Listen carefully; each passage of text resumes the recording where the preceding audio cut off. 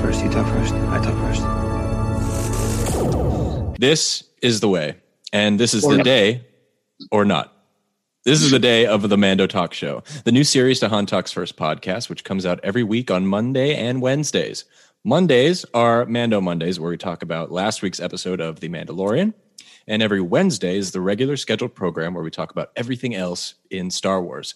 So be sure to check that out after you listen to this episode. Now, this is an open spoiler episode, so if you haven't seen Chapter 11 of The Mandalorian, stay away. If you do not give a flying Mynock, then let's get started. I'm Han, and I'm joined again by my friend Dean, and we're going to talk about Chapter 11. Real quick, I wanted to bring this up. It's a bit of old news, but it's about the little Baby Yoda controversy. So before we dive into Chapter 11, I want to briefly touch on this, because last week's episode resulted in a little bit of a mixed reaction from people when the child began to gulp down some eggs that belonged to Frog Lady. Apparently, it went so far as to calling for a cancellation of Baby Yoda and Jon Favreau. Yikes. And the reaction actually caused Lucasfilm art manager Phil Skozak to speak out on the matter. And this is what he said. In what is now a deleted tweet, he said, "For the record, Chapter 10 of The Mandalorian makes it clear that the Frog Lady's eggs are unfertilized, like the chicken eggs many of us enjoy. But obviously, chickens aren't sentient beings, and the child eating the eggs is intentionally disturbing for comedic effect." And then he added in another follow-up tweet, which is now deleted, "Fans of horror know that disturbing things make some of us laugh, and some of us squirm, or both. Your mileage may vary." So I actually didn't realize there was a controversy about this until my girlfriend informed me. But apparently people flooded Twitter saying, Baby Yoda is evil for eating those eggs. When I texted you about today's episode, you were like, there's a controversy over that? So you didn't hear about it either, did you? No. And I'm struggling not to laugh, and I'm trying to bite my tongue because I feel like where my head goes about this is politics. On a scale of 1 to 10 baby frog fetuses, how do you rate the stupidity of this controversy?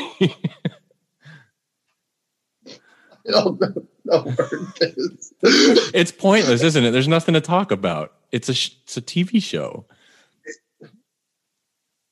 It's fiction. For my audio listeners, me and Dean are just sitting here in silence because we don't know how to react to this. Part of me is going, like, in my head is like, okay, so going to the artist, like the artwork guy tweets about the eggs and the chicken. Who says, I know chickens have small brains and that kind of stuff, but who says they're not sentient beings? Who says that? Humans eat them. I don't even know where I'm going with that. I don't know either. You should say this for the end, because now my mind's just blown. Like, like what? I didn't see a big deal with it. Honestly, I mean, I don't really think it's a major topic of discussion. I mean, cancel culture is very popular right now, and so far, Mandalorian hasn't had anything that people have hated on, and I think this was the first thing they could pick at, and so that's why it's, why Baby Yoda is being canceled. But first, he's a baby, he's not evil, so people are saying he's evil. He's not evil. He's just a baby, and I kind of agree with what Phil was saying about the whole chicken thing. Like, we eat eggs all the time. I had eggs for breakfast, but anyway, I just wanted to bring that up because I do find it very interesting, because this is probably the first cancellation that we've had for the Mandalorian series. And when it's this minute, it kind of shows how well the show is doing.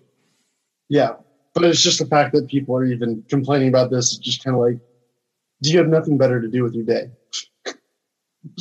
Exactly. Like, yeah, that's ridiculous. But when it comes to him eating the spider from, a little earlier, that's okay, right? Because he's an evil spider. He cracked it out of the egg and ate it immediately. Yep, that's premeditated. He was after it. But anyway, I mean, I'm sure it will continue to be talked about. I think it's ridiculous. The frog eggs could have been confused for boba. Isn't that exactly what it's called? Boba. Yeah. Yep. Like boba tea. He could have easily confused that and ate one. Exactly. He's a baby. He didn't know what those were. The spider, though, he cracked open an egg and then grabbed it and ate it. Now there is a theory to extend upon this that he was eating the eggs to kind of do like that David Blaine thing where he eats it so he could save it in his stomach until it's ready to because they weren't what did he call it fertilized, they were unfertilized, so the theory was he was fertilizing them in his stomach, but again it's just kind of ridiculous. He was just hungry. He was a hungry boy, and that's what he wanted. But okay. Anyway, so with that out of the way, I guess we can actually talk about the show now. And so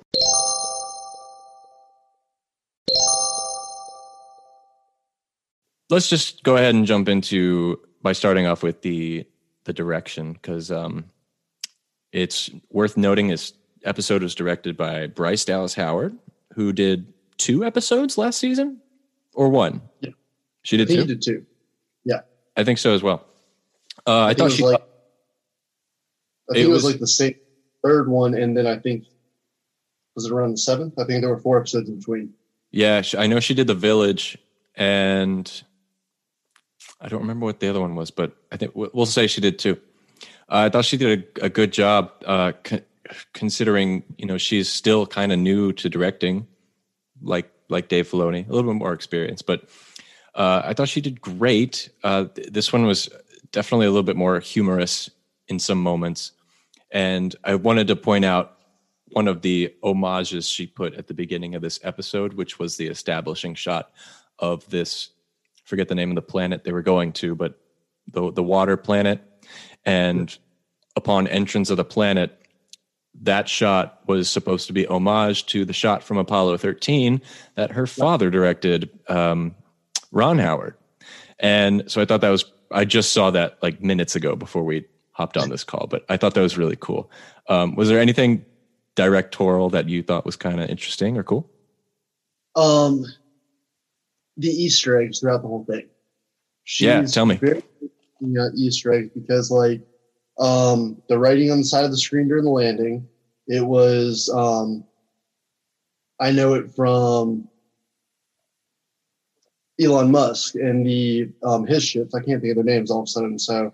But it's like, I love you or something like that is one of the names of the ship, and the other ship from the old movies. That's what the text was on the right side of the screen or on the left side of the screen while he was landing. And then it was kind of a targeting computer also as he was trying to land. It reminded me of the original Death Star TIE fighters trying to lock on Luke's X-Wing. Yeah. As it was like panning around, then he locked on, and then it was like, I got it. So there was something go ahead. There was something interesting about that landing, which is kind of a first that we've seen in Star Wars. You could argue Revenge of the Sith had a similar landing scene, but it kind of like reflects that, there's a little bit of real world in there where they have technology that, helps them approaching planets to avoid, crashing and burning and catching on fire and stuff like that. And Mandalorians, the Razor Crest was disabled in their, previous wreckage.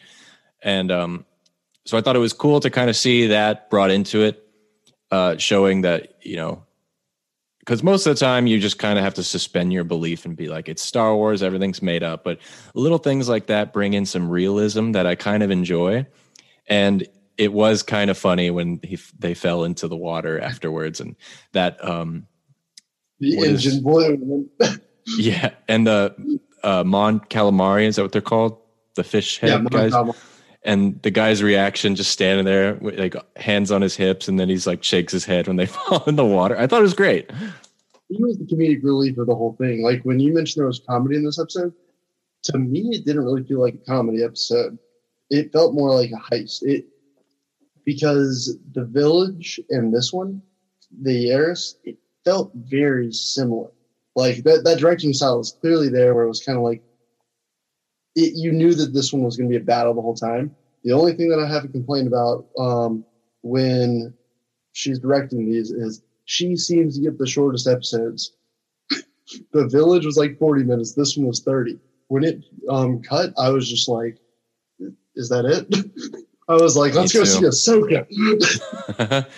Right. I was right there with you. While this one had a lot of kinetic energy, it was the shortest one this season.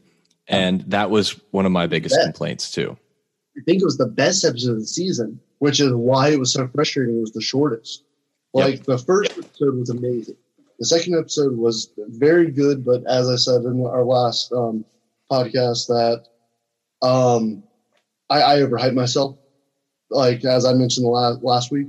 But this one, I didn't overhype myself because everything that I wanted to happen last episode kind of happened in this episode, kind of. And it was just one of those things of, okay, this is exactly where I wanted to go. And then all of a sudden it was, and there's Ahsoka on this planet. Awesome. We're going to go see Ahsoka right before. And I felt like it was going to end like how Force Awakens ended, and we finally get to see Luke at the end.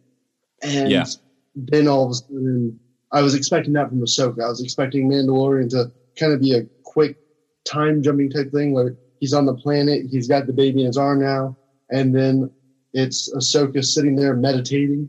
And then I was expecting cut.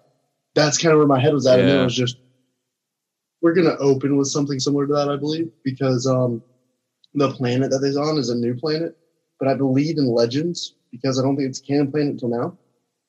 It was the home of strong Force wielders. So she's actually there studying the Force still, even though she's basically a Gray at this point.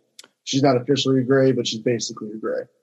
On the planet that she's on in this show, the one they said, or a different one? The planet that they're going to, it's a new planet. Corvus, right? Yeah, it's a new planet, Corvus. But it's supposed to be strong with the Force kind of thing. I hope we get her like in the next episode. Honestly, I think they're going to drag it out, man. No, they can't. They can't. I know they can't. They shouldn't, but I don't know. I really hope she's in the next one. But the way this show is kind of playing out, which I love, is it feels a lot like a video game. You know, like you have different missions. You have to go to one person that'll take you to another and another. It kind of felt like I was playing like Red Dead Redemption or something. Yeah, and you got to find these MacGuffins, and it brings you to your ultimate path, which I feel like is going to be Ahsoka. It will be because they picked a good actress for the Ahsoka. Yeah, I think she's going to stay in the series at least for this season. I hope so. I truly believe that it's going to be finishing up this season. And again, they brought more of Rebels and Clone Wars back to life. I really do think what I was telling you about, I wish that we did a podcast on this. That way everybody could have heard our conversation. I really do kind of feel they're kind of getting to that direction. I know that it seemed kind of outlandish, far-fetched when I was telling you over the phone. Everything I said makes sense. But every episode is just leading us more, not the path that I wrote out over our conversation, but it's definitely just the arrow of that conversation that I was telling you, like, this is where I think they're going with it. It's still following that. Like, it may not be taking the path that I said, but it's still, everything is still right in line to make what I was saying happen.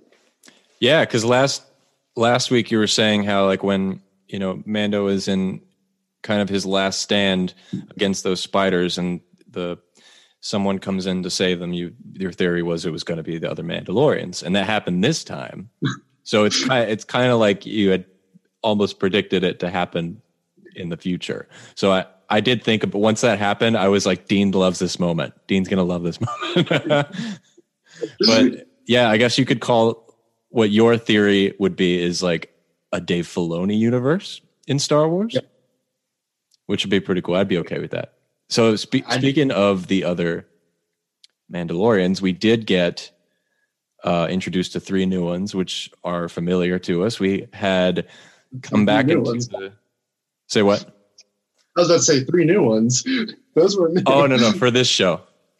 So it was Koska Reeves, Axe Woves, and most importantly, Bo-Katan Kryze. And as soon as they came on screen, my immediate reaction, aside from knowing that you were going to love it, was I loved how their armor looked and how it translated to live action. It was brilliant. And it's different than the covert one that the Mandalorian is a part of. Like, they're more classic to what we've seen in like Clone Wars and stuff, you know? Yep. It's weird to say classic, because as we learned in this episode is that Mando Din is actually even more classic than they are. Right. And basically it's like,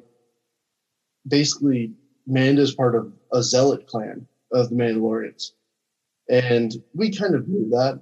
But it's just weird to see that you have the Watch became Death Watch, and basically he's part of Death Watch. And then Katan, why am I blanking on the name that she named her militia? Are you talking about Night Owls? Yes, Night Owl. Okay. Yeah, Night Owls is basically her militia, or clan, or whatever you want to call it when it comes to the Mandalorian culture. And how we just kind of heard them start judging Mando, saying, we know you're, we know why you think this way, but this is not the way that we all believe. We all believe that Mandalore is our planet. We all believe in the same end objective. And you could kind of see Mando. Now, this is why I wish the episode was a little bit longer. You could see Mando's perception changing through the episode, but it was so rapid that it didn't quite sit well. I think that's the biggest thing that I didn't like, is you don't start out an episode and move that fast and then your personality be changed somewhat, where he is now saying this is the way to them, when originally he was saying, you aren't Mandalorians, you took your helmet off. Yeah. Like, you don't make that change in a few hours. Like in the movie verse time, that was only a few hours, and he changed his complete perception from beginning to end in a few hours, basically. Yeah, going off of that and bringing back Bryce Dallas Howard, I think she did a great job for the audience, kind of alienating the Din Djarin, like as we know him, because there was what was really strategic from a directorial standpoint is whenever all the Mandalorians were together, he was pushed into the back of the group and kind of like a forced perspective thing. And he would kind of be the one trailing behind the new guys. He's the main character of the show. But when these new people came in and told him, oh, you're part of this Children of the Watch, which are a cult, and they broke away from our Mandalorian society, he kind of broke away from being, you kind of feel bad for him, right? Yeah. I mean, as soon as that was said, I was like, oh, he has no idea. He was born into this. He has no idea. He's a victim to this, as you said, religious zealot like society, and he has to find a way to reestablish what is the, I guess, middle ground of this, ancient way of thinking. This is the way, and then I guess, what is the modern day Mandalorian, would you say? I would say Katan kind of represents the modern day Mandalorian, just because, why can't I think of Katan's sister? But regardless, because in the Mandalorian, like on the home world, Obi-Wan's love interest. I can think of all that detail, but not the name. But basically, Sabine. Satine. See, you're Satine. That's it. Yeah. See, like, it was only the warriors that wore the helmets, but in Mando Zealots, everyone wears a helmet. They're all a faceless, basically group. So it's even the kids, because if you remember in the first season, it was like, we have enough to make helmets for the younglings now. And it's just kind of like, they're younglings still. You're going to throw them in a mask and hide behind that? Right. For anyone listening, a little recap on who Bo-Katan is. She is of Clan Kryze, and she's got quite a history in the Star Wars universe, and she's an important character in both Clone Wars and the Rebels TV series. She was introduced a long time ago in some novel. I didn't read it. I'm not familiar with it. But she was the leader of the Night Owls, which was an elite Mandalorian unit. She was also a lieutenant in the Death Watch, which was a terrorist group. And later during the Imperial era, she became the Mandalore, which was she was the sole leader of the Mandalorian people. And she once wielded the Darksaber, which, as we saw in the end of season 1, is now in the hands of Moff Gideon. And she is out for his nuts, man. When he does not know he has it. Oh, she asked, does he know where it is? Where it is. She does not know Moff Gideon has that. And so he just said, do you know where it is? That was basically, I know you have it. It was like the Empire. Oh, a general? Oh, I see. I know the Empire has it. Because, like, she never said, I know Moff Gideon has it. She was trying to get to the ship to basically use the Empire ship to find out more intel. Moff Gideon has the Darksaber, but it's unknown. And that's why Moff Gideon, and I thought it was weird they hid Moff Gideon's face from us. And, like, when they first showed him, and it was kind of like, we know exactly who that is. Right. Like, why don't you just show, like, there's pain in the actor, like the speed. I find that interesting too. Like, it felt like they were trying to make it a mass figure, kind of like when we first saw Palpatine, and we didn't, or not Palpatine, but the Emperor, before we knew Palpatine was the Emperor in Phantom Menace. It kind of felt like that, where they were trying to hide the face just enough. Yeah. Where, like, you knew who it was, but you didn't know who it was. And it was just, but she was just clearly saying that, I know the Empire has it. I know that you stole it from me. Now, the question is, how did it get stolen from her? Because it was made clear that she didn't lose a battle. And the only time that you pass over the Darksaber is if you lose a one-on-one battle with another Mandalorian or Darth Maul. So it doesn't have to be a Mandalorian. But because she doesn't know who has it, that means it was stolen from her somehow. So that was an interesting takeaway that I had about that. I think it was stolen too, because her actions are a little reckless considering her character. Because if she lost a battle, I think she would stand by that and she would respect the rules.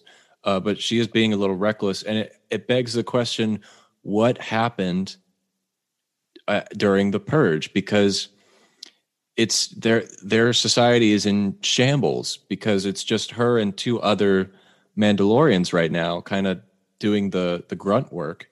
And so it's like, what do you think happened? Like, why do you think it's all in disarray right now? I honestly feel that the Empire segment of the Mandalorians that we learned about in Rebels. I know that in Rebels we kind of saw them cease to exist, but I still feel Gar Saxon is the leader of that group, or was the leader of that group. Can't remember exact outcome in Rebels off the top of my head right now, but I feel like they're still around, and I feel like because you don't just eliminate an entire clan kind of thing. Right. Probably in the higher ranks of the Empire, and they were able to explain everything about the Mandalorian, just the Mandalorians in general. And that's why the purge was so effective for the Empire. But besides that, when it goes into detail, I hope we get more, either a spinoff or they tell us what happened. Because it's one of those things that it's kind of becoming crucial to the story now. Like before it was important to the story, but now it's crucial. The more, like, at least for Star Wars, like hardcore fans like you and I, we need to know more for it to make sense. For my wife, who just kind of watches it to watch it with me, she's like, "Oh, that was a good episode. Did you see this?" No. So I want to touch on the music briefly. When I was dishing out my criticisms earlier. I only had one, which was the length and time. My second and final one is the music. Now, I have a huge respect for Ludwig Göransson and all of his work, even the work he's written for this episode. My only problem is I don't agree with some of the choices he makes. And in this episode in particular, a lot of the music that hit real hard for me was the little moments, little transitional moments, things that didn't really matter to the story that I thought were written the best. But when it came to like big moments that needed to shine and have an impact, like the crash landing of the Razor Crest, for example, it was just a low humming sound, but there was very fast camera movements, lots of visual effects. And I think it was desperate for a little bit more angst in the music, but all the music is great. But sometimes I feel like he's not getting a chance to maybe watch the shots before he writes the music to that, because sometimes it doesn't fit for me. But like he's being told this is like given the screenplay and say this is what's going on, write the music for it. That's what it feels like to me. I do agree, and I do like. I was happy that you put the music on the outline, because some of the music, I agree, all of it was still well done. It fit with the scenery, but some of the music just didn't feel Star Wars-esque. Like as well, like when it was when the Mandalorians were on the outside of the Empire ship, before they got inside, and then there were 10 of them now. Basically, when they were on the outside, it was I literally paused it and I looked at my wife and I was like, this doesn't sound like Star Wars music. Like it was like kind of like a techno rock type of sound. I don't know how to explain it, but I heard and I was like, it fits this, like what's going on big time. Like I enjoy it for the scene. It does kind of feel like something, the rock aspect. Like when I think of a Mandalorian army, a rock fits with it. Like I think of like, give me some like war driven rock, like no lyrics or anything. Just give me like a good repetitive background rock noise. That right. Fits me. Like I was like, it fits. But this isn't Star Wars music. Like I'm not against it, but it's kind of jarring because we're used to the instrumental, not kind of synthetic. Right. And so I was glad that you threw on the music, but I didn't really think about the pitches that he was using for like the landing and stuff.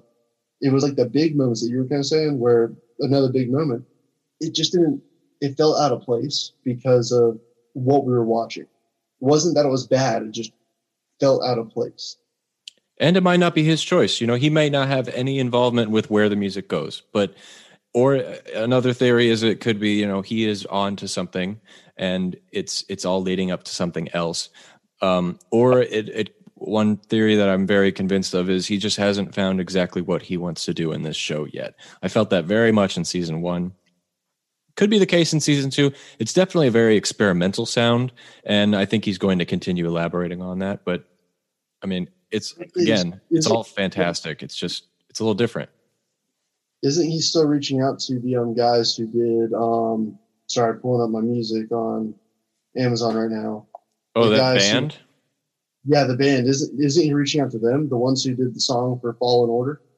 I think that they're also helping out with all the music as this. You're right. Yeah, I heard that too. They're supposed to have some a good majority help on this one. The Hue, that's who it is. The Hue. They're supposed to be helping from what I read at one point. Oh, okay. Well, we got to wrap this up. I want to know from you, Dean, what are you looking forward to most, like going forward? It could be next episode, it could be the end of the series, but or even what director you want to see most. But tell me about it. It's gonna be the fight that we're gonna see between Ahsoka and the Mando. Yes. I know there's gonna be a fight, and then Ahsoka's still gonna be kind of young in this, which is kind of weird because in Rebels we saw after the Empire fell, she was old, but the actress they hired, they're either gonna have to do a lot of aging, but right. still have an actress that can move for a fight kind of thing. I'm just expecting a fight, and that's what I'm looking forward to. I think because Mando's going to be on his toes because he was told they're evil sorcerers. and then pairing the two up, it's just I'm excited for the fight between the two. I think it's inevitable. That's one thing I'm looking forward to as well. And I think once Ahsoka's brought in, I think that's going to be Dave Filoni's episode because he's very close to this, protective of this character. So that's one of the things I'm looking forward to. Most of all is I think Robert Rodriguez is directing an episode of this. So I can't wait to see which one he does because I don't know, everything from Spy Kids to Machete. I love Robert Rodriguez. So that's the one thing I'm really kind of eager to see. But yeah, that's it for today, guys. Thank you so much for listening. Let us know what you thought about, chapter 11 and what you think is going to happen going forward. But, you know me, Han. You can find me on Instagram, everything. Send in your questions to hantalksfirst@gmail.com. And Dean, where can people find the Collectionist online? You can find me on Twitter at SwitchDean. I'm a video game collector, as I mentioned before, and collect a bunch of Star Wars stuff, as y'all can see as well. And then I just kind of post collections that I find there. Awesome. Well, guys, thanks again for listening. And again, may the Force be with you.